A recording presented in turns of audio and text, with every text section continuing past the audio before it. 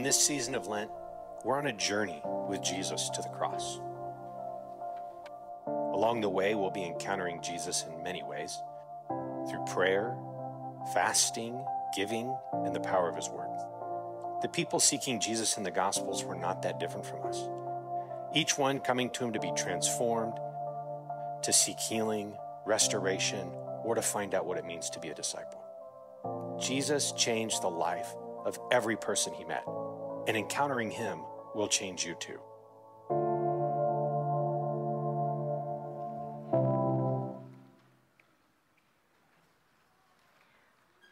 Our scripture this morning comes from the Gospel of John, chapter 3. Hear the word of the Lord. Now there was a Pharisee, a man named Nicodemus, who was a member of the Jewish ruling council. He came to Jesus that night and said, "Rabbi, we know that you are a teacher who has come from God. No one could perform the signs you are doing if God were not with him." Jesus replied, "Very truly I tell you, no one can see the kingdom of God unless they are born again." "How can someone be born when they are old?" Nicodemus asked. "Surely they cannot enter a second time into their mother's womb to be born." Jesus answered, "Very truly I tell you, no one can enter the kingdom of God unless they are born of water and the Spirit. Flesh gives birth to flesh, but the Spirit gives birth to spirit. You should not be surprised at my saying, 'You must be born again.'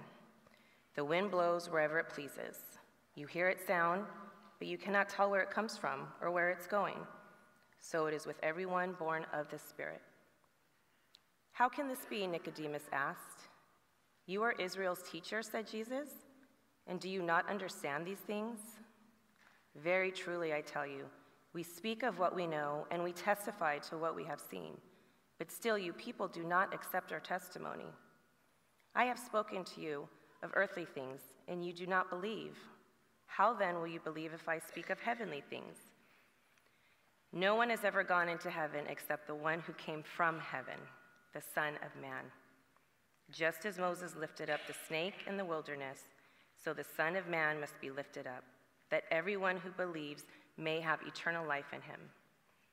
For God so loved the world that he gave his one and only Son, that whoever believes in him shall not perish, but have eternal life. For God did not send his Son into the world to condemn the world, but to save the world through him. Whoever believes in him is not condemned, but whoever does not believe stands condemned already, because they have not believed in the name of God's one and only Son."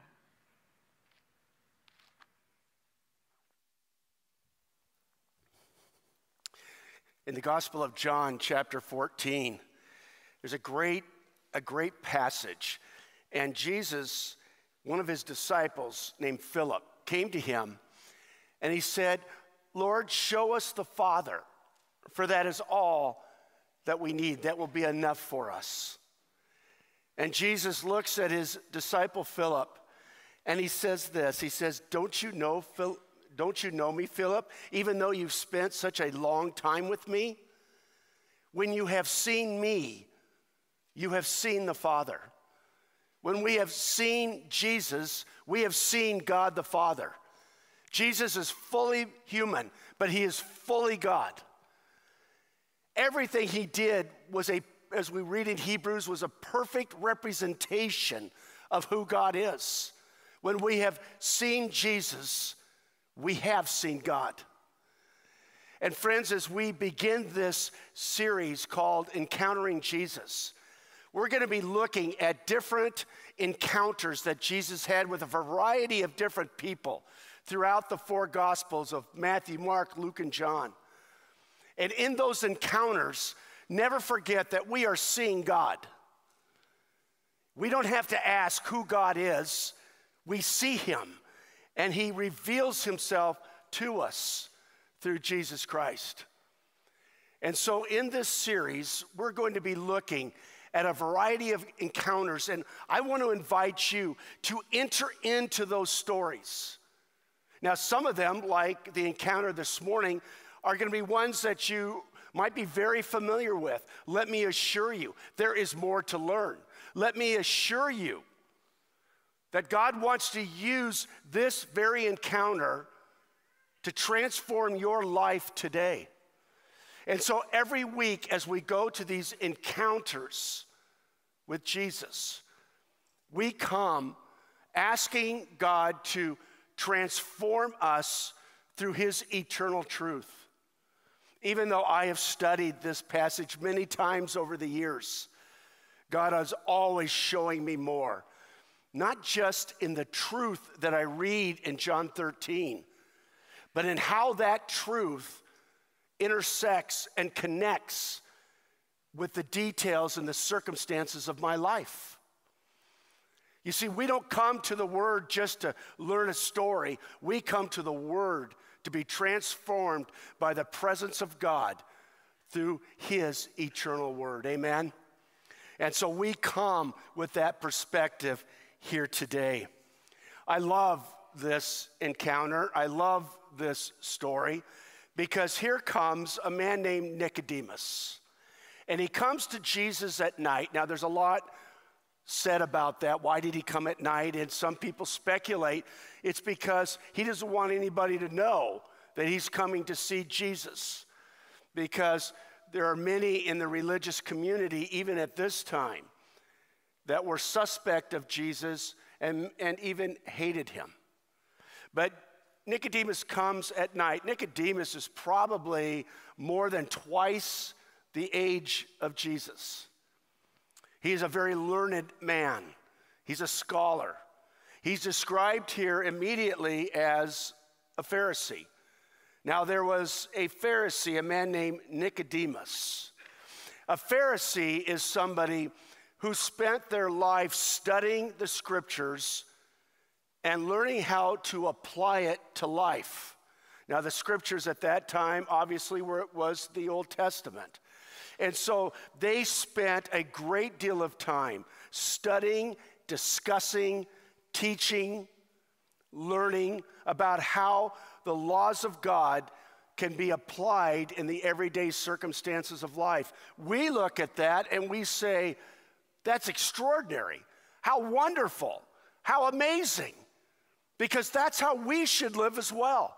In fact, if you were to just look at all the people who lived at the time of Jesus, you would think that Jesus would be most happy with the Pharisees.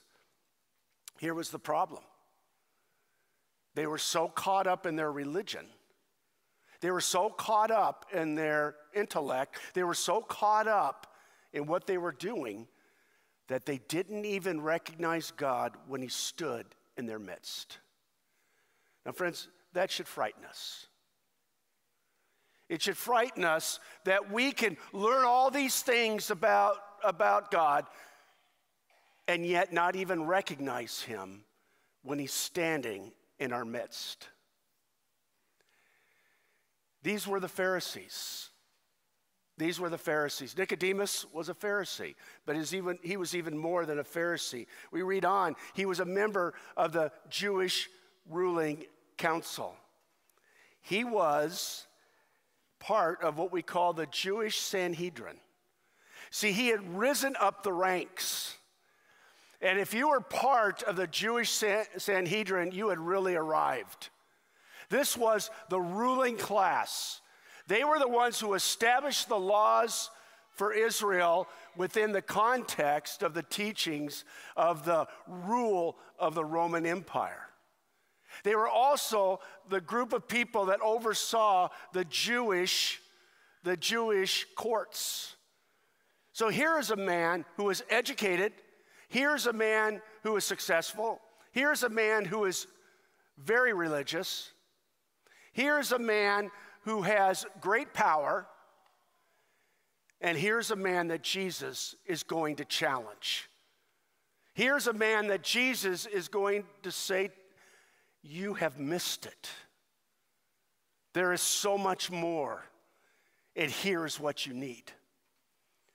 Friends, I hope that we come understanding that Jesus has a challenge for us this morning as well.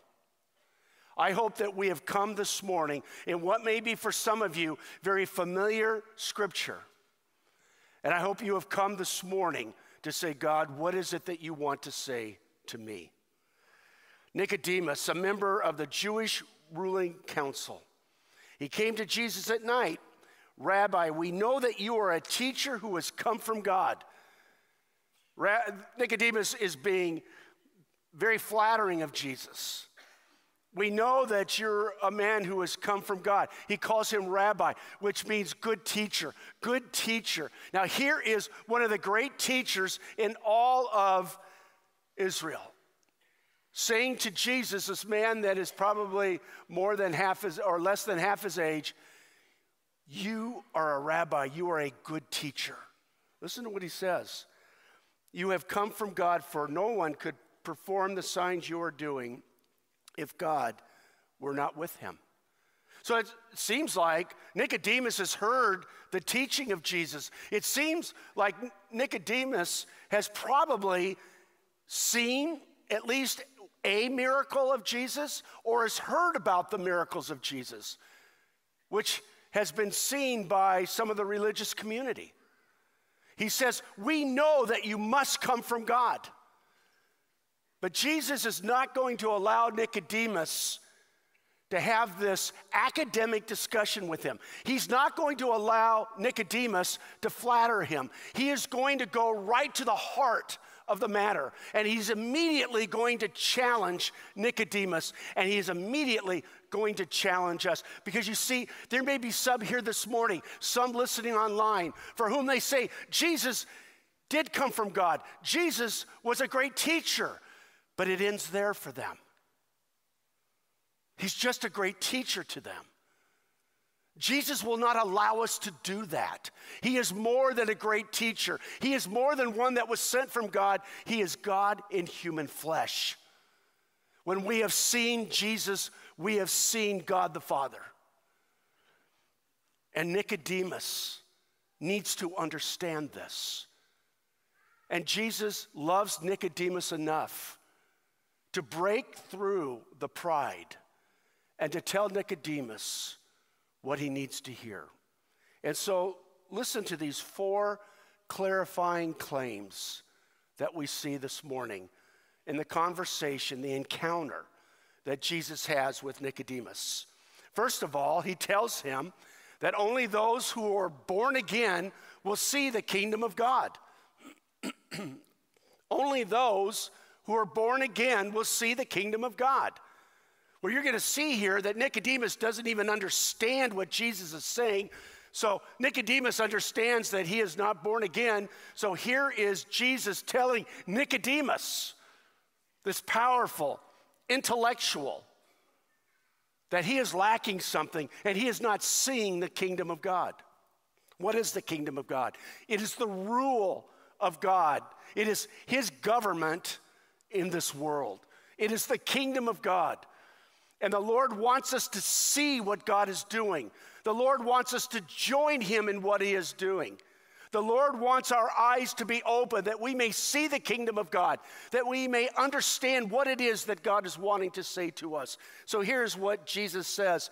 After all of this flattery, after all these nice things Nicodemus has said about him, Jesus replies, "Very truly I say to you." Whenever Jesus says, "Very truly I say to you," or some of your translations might be, "Verily, verily," whenever you read that, what Jesus is about to say is of extraordinary importance. Nicodemus, listen to what I have to say. Nicodemus, receive what I have to say. Very truly I tell you, no one can see the kingdom of God unless they are born again. Nicodemus' response is one that betrays his lack of understanding of the kingdom of God. For he says, how can someone be born when they are old? Nicodemus asked. So he's trying to keep this on a very safe intellectual level. Surely they cannot enter a second time into their mother's womb to be born. So what is it that Jesus is saying? This is an extraordinary teaching. The word again in born again, hear this, can be translated as from above. He is saying to Nicodemus, unless you are born from above, you cannot see the kingdom of heaven. Unless you are born spiritually, you cannot see the kingdom of heaven. With all of your religion, Nicodemus, with all of your intellect, Nicodemus, with all of your status, Nicodemus, you have missed it. You have missed it. So what does Jesus mean when he says born again? What does he mean when he says born from above? Well, we read in this passage in Ephesians chapter 2, one of many that describe our need as human beings. You see, all the way back in Genesis, God had warned the man and the woman that if they eat the forbidden fruit, they will surely die. Now, physical death becomes a reality of humanity. But even more than that, there is a spiritual death that happens. And that happened, that we are all born into. And we see this in Ephesians 2. Listen carefully to what this is teaching. The Apostle Paul writes, because of his great love for us, because of the great love that God has for us, and God is rich in mercy, he made us alive with Christ even when we were dead in our transgressions, in our sins.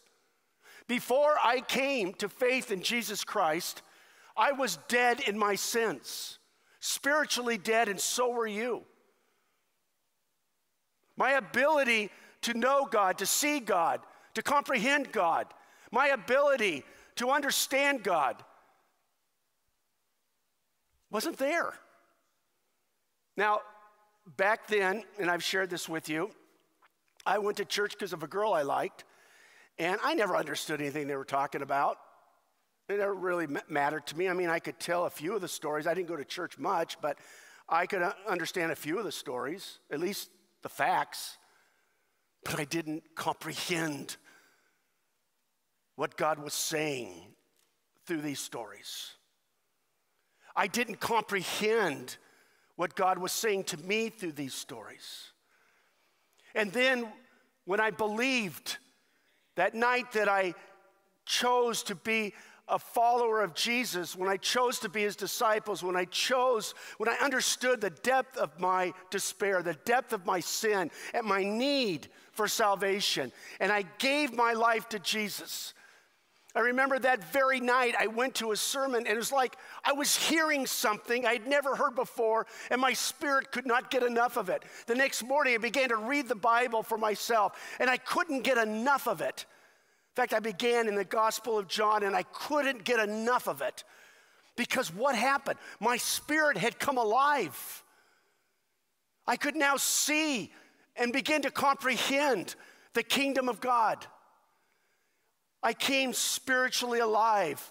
And that's what happens when we come to faith in God through faith in Jesus Christ. He's saying to Nicodemus and to all of us, we need to be born spiritually from above. And friends, when he says here in Ephesians that we were dead in our sins, when you are dead, you cannot resuscitate yourself. When you are dead, you cannot come alive yourself. It is something, as we'll see in a moment, that only God can do for us. And so, Nicodemus, you're missing it. Nicodemus, you don't see it because you need to come alive spiritually. You need to be born from above. You need to be born again. It's an amazing truth. How can someone be born again? Well, we're going to see that in just a moment. But first, I want you to see the second point, and that is this. Only God can give spiritual life. Only God can do it. I can't do it for myself.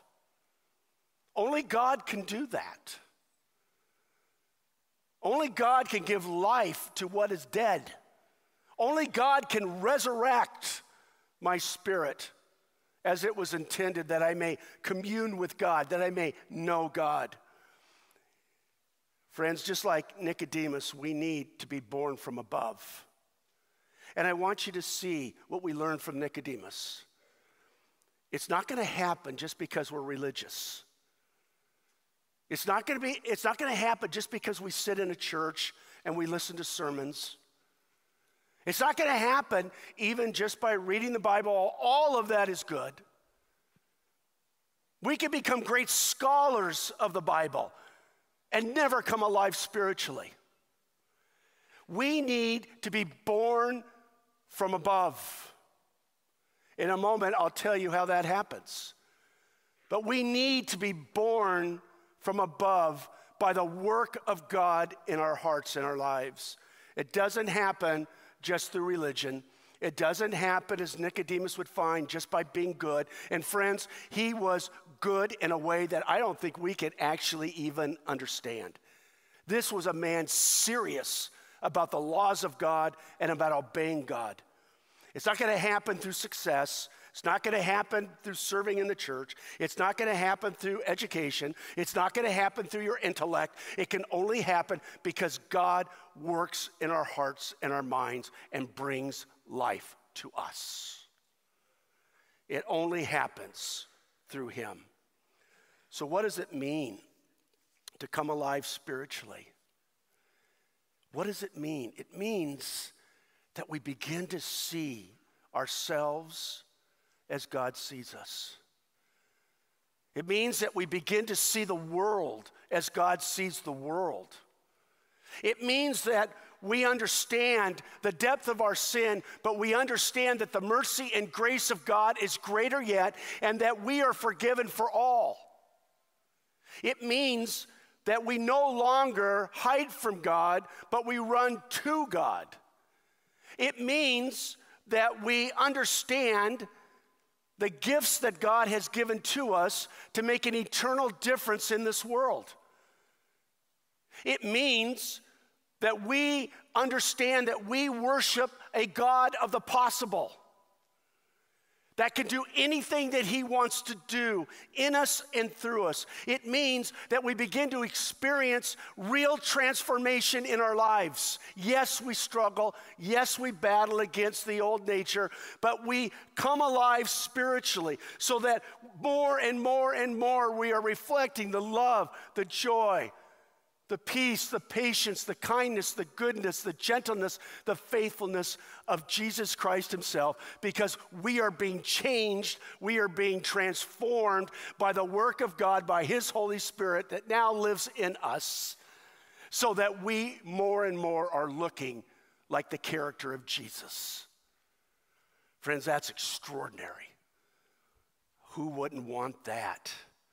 And so this is a work that has to happen by God. Listen to what we read here in verses 5 to 8. Very truly, I tell you, again, Nicodemus, I beg you to hear this. Nicodemus, I beg you to understand this. Very truly, I tell you, no one can come to the kingdom of God unless they are born of water and of spirit. What does that mean? Well, there's a lot of discussion about that verse, but I think the best explanation is Jesus is reminding Nicodemus of a passage in the Old Testament that Nicodemus as a scholar would be familiar with. It's Ezekiel chapter 36, verses 25 and 26. Here is the future promise of what God is going to do. Listen to this. Way back when Ezekiel lived as a prophet of God, God gave him this understanding of what he was going to do in the future. This is talking about the result of the life, the death, the resurrection of Jesus. Listen to what we read. I will sprinkle, this is God speaking. He's speaking of that future day. I will sprinkle clean water on you, and you will be clean. What does it mean to be clean? It means to be holy, to be forgiven. Only God can do that. I will cleanse you from all of your impurities and from all your idols. I will give you a new heart and a new spirit and put a new spirit in you. That's what it means to be born again, born from above. I will remove from you your heart of stone, and I will give you a heart of flesh. Now, imagine a heart of stone. What does that look like? A stone. A stone is dead. A stone has no life. A stone is something that we can't relate to. It's just something that's dead. And what is God going to do? He's going to replace that heart of stone with a heart of flesh. A heart of flesh is a heart that lives. It's a heart that is alive. And he's going to put a new spirit in us so that we may be born anew from above, so that we may be born again. Do you see that? It's amazing. It's extraordinary. And then he says, flesh gives birth to flesh, right? Flesh, your body, gives birth to flesh. I know that because I have 3 children. And flesh gives birth to flesh. But the Spirit, see this? Let me give it to you. But the Spirit, the Holy Spirit, gives birth to spirit. It's the Holy Spirit that makes us spiritually alive. It's the Holy Spirit that opens our eyes to reality, to what is truly true, what is really real. It is God who does that. And then third, we see this. Here's how we experience this. Here is how we can come alive spiritually. This is how our heart of stone can be replaced with a heart of flesh. Here is how God has planned it so that this can become a reality for us. To be born again requires faith, belief in Jesus. But to reject faith in Jesus is to bring condemnation upon ourselves. Let's hear what Jesus says in this very familiar passage. He says, just as Moses lifted up the snake in the wilderness. Now, this goes back to the book of Exodus. And here's what happened. God had miraculously saved the people. He had saved them from their hundreds of years of slavery and bondage to Egypt. And God had brought them out into the desert where he provided for them day after day after day, manna from heaven, water to drink in the midst of a desert. And he led them on their journey. But the people complained. The people complained. God was incensed. So he allowed a plague of poisonous, venomous snakes to infiltrate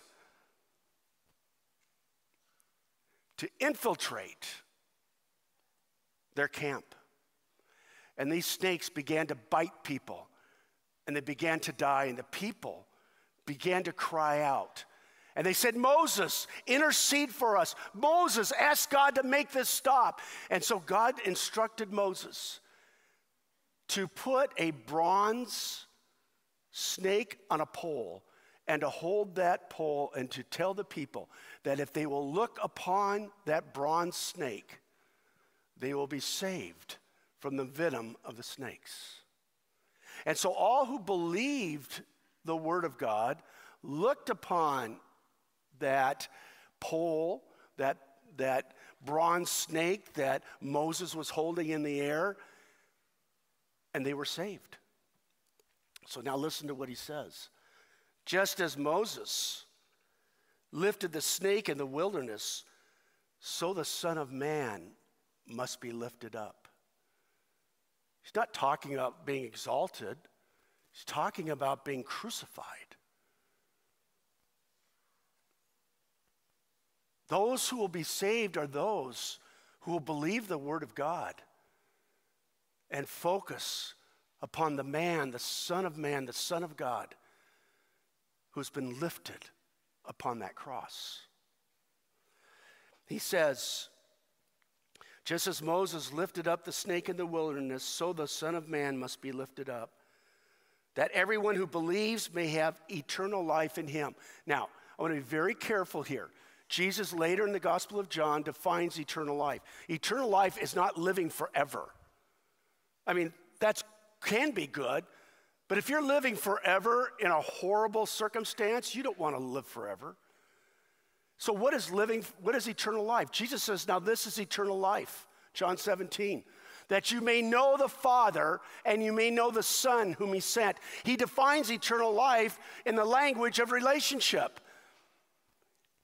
A relationship that we can only know once we come spiritually alive and we can see the kingdom of God. So he says, just as Moses lifted up the snake in the wilderness, so the Son of Man must be lifted up, that everyone who believes may have eternal life in him, in Jesus, not on our own, not by our religion, not by our intellect, not by our success, not by our achievements, not even by our serving, but by Jesus. For God so loved the world that he gave his one and only Son, that whoever believes in him will not perish, but will have eternal life.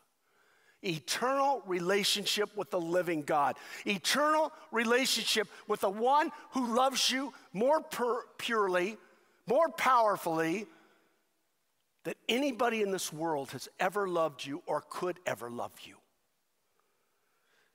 And then he says, for God did not send his Son into the world to condemn the world, but to save the world through him.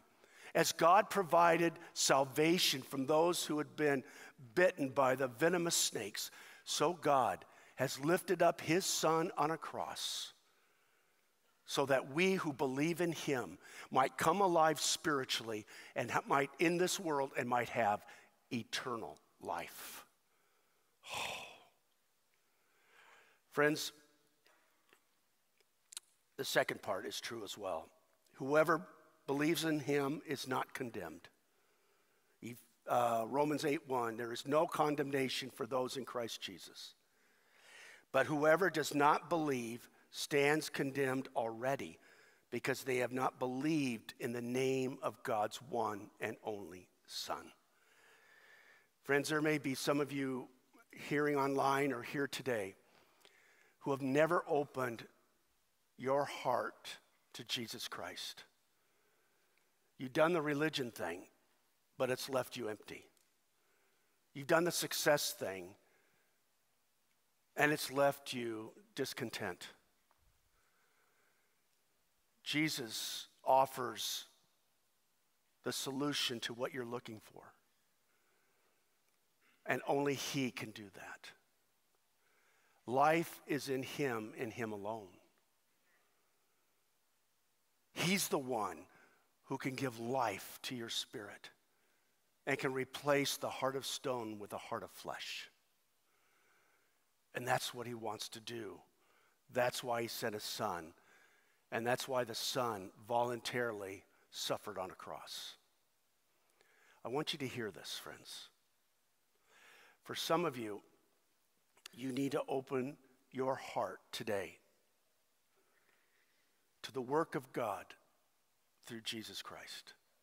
For some of us, we need to be re-impassioned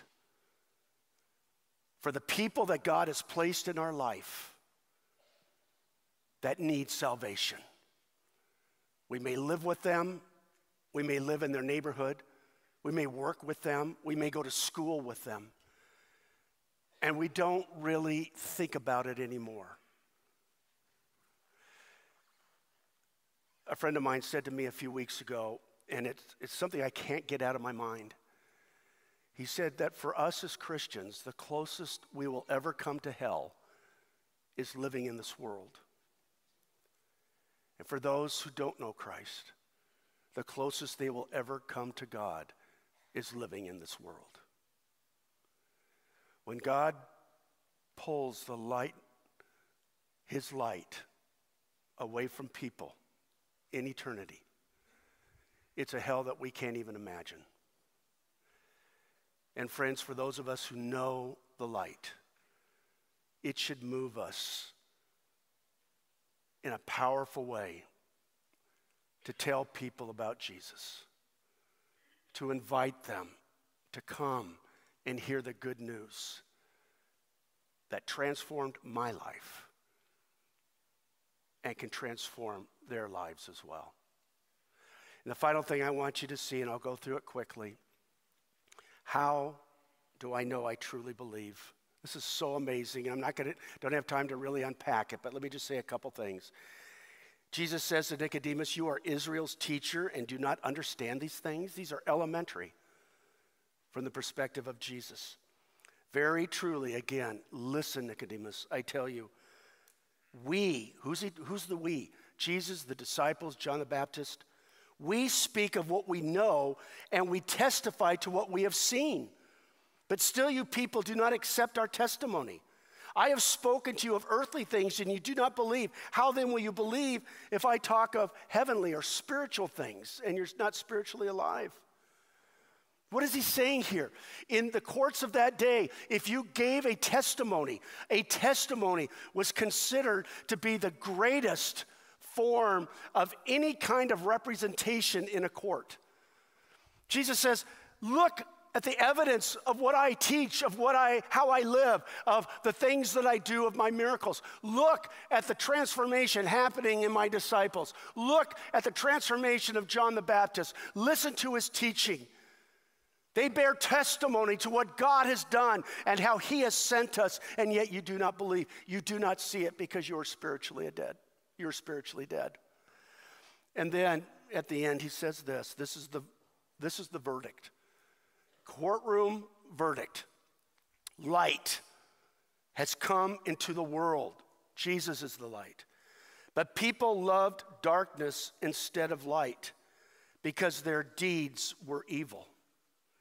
Everyone who does evil hates the light. When we are not living as God intended, we don't want the light of the holiness of Jesus to shine into our lives because then we see the yuck of our lives. But friends, without understanding the yuck of our lives, we will never understand the power of the grace and love of God. We need to look at what is real about us. We need to understand the depth of our sin. Understanding the depth of my sin helps me to understand the depth of God's grace and mercy and love and goodness. And that is what Lent is all about. It's about understanding, allowing the light to shine upon the darkness of our hearts. But whoever lives by the light will come into the light. Whoever loves the light, who loves Jesus, will come into the light, so that it may be seen plainly that what they have done has been done in the sight of God.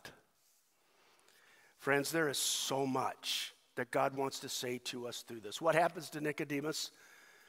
Well, we know that many chapters later, he's mentioned 2 more times in John, many chapters later, he is the one religious leader who defends Jesus among the religious community. And then when Jesus is crucified and dead, he spends his own money to buy all of these things that were used in that day to prepare the body for burial. I don't know. Nicodemus might have been born again. Nicodemus might have seen the light. Nicodemus might be one that we meet in heaven. How cool. Will you pray with me? Our Father, thank you for all that you do and all that you have done. Lord, I thank you for the power of this incredible truth.